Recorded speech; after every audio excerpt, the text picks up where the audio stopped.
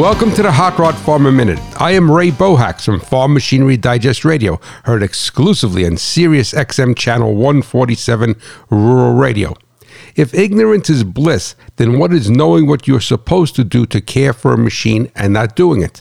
Expensive. You know that the coolant wears out in every engine and allows corrosion and cavitation erosion, but you do not change it or use an SCA.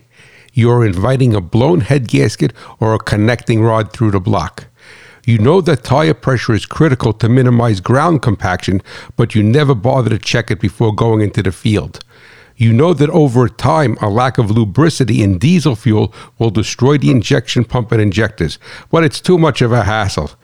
Do not become your machinery's worst enemy. Agriculture runs on machinery, profits on reliability. Please visit farmmachinerydigest.com for more helpful hints and technical articles where steel and soil meet.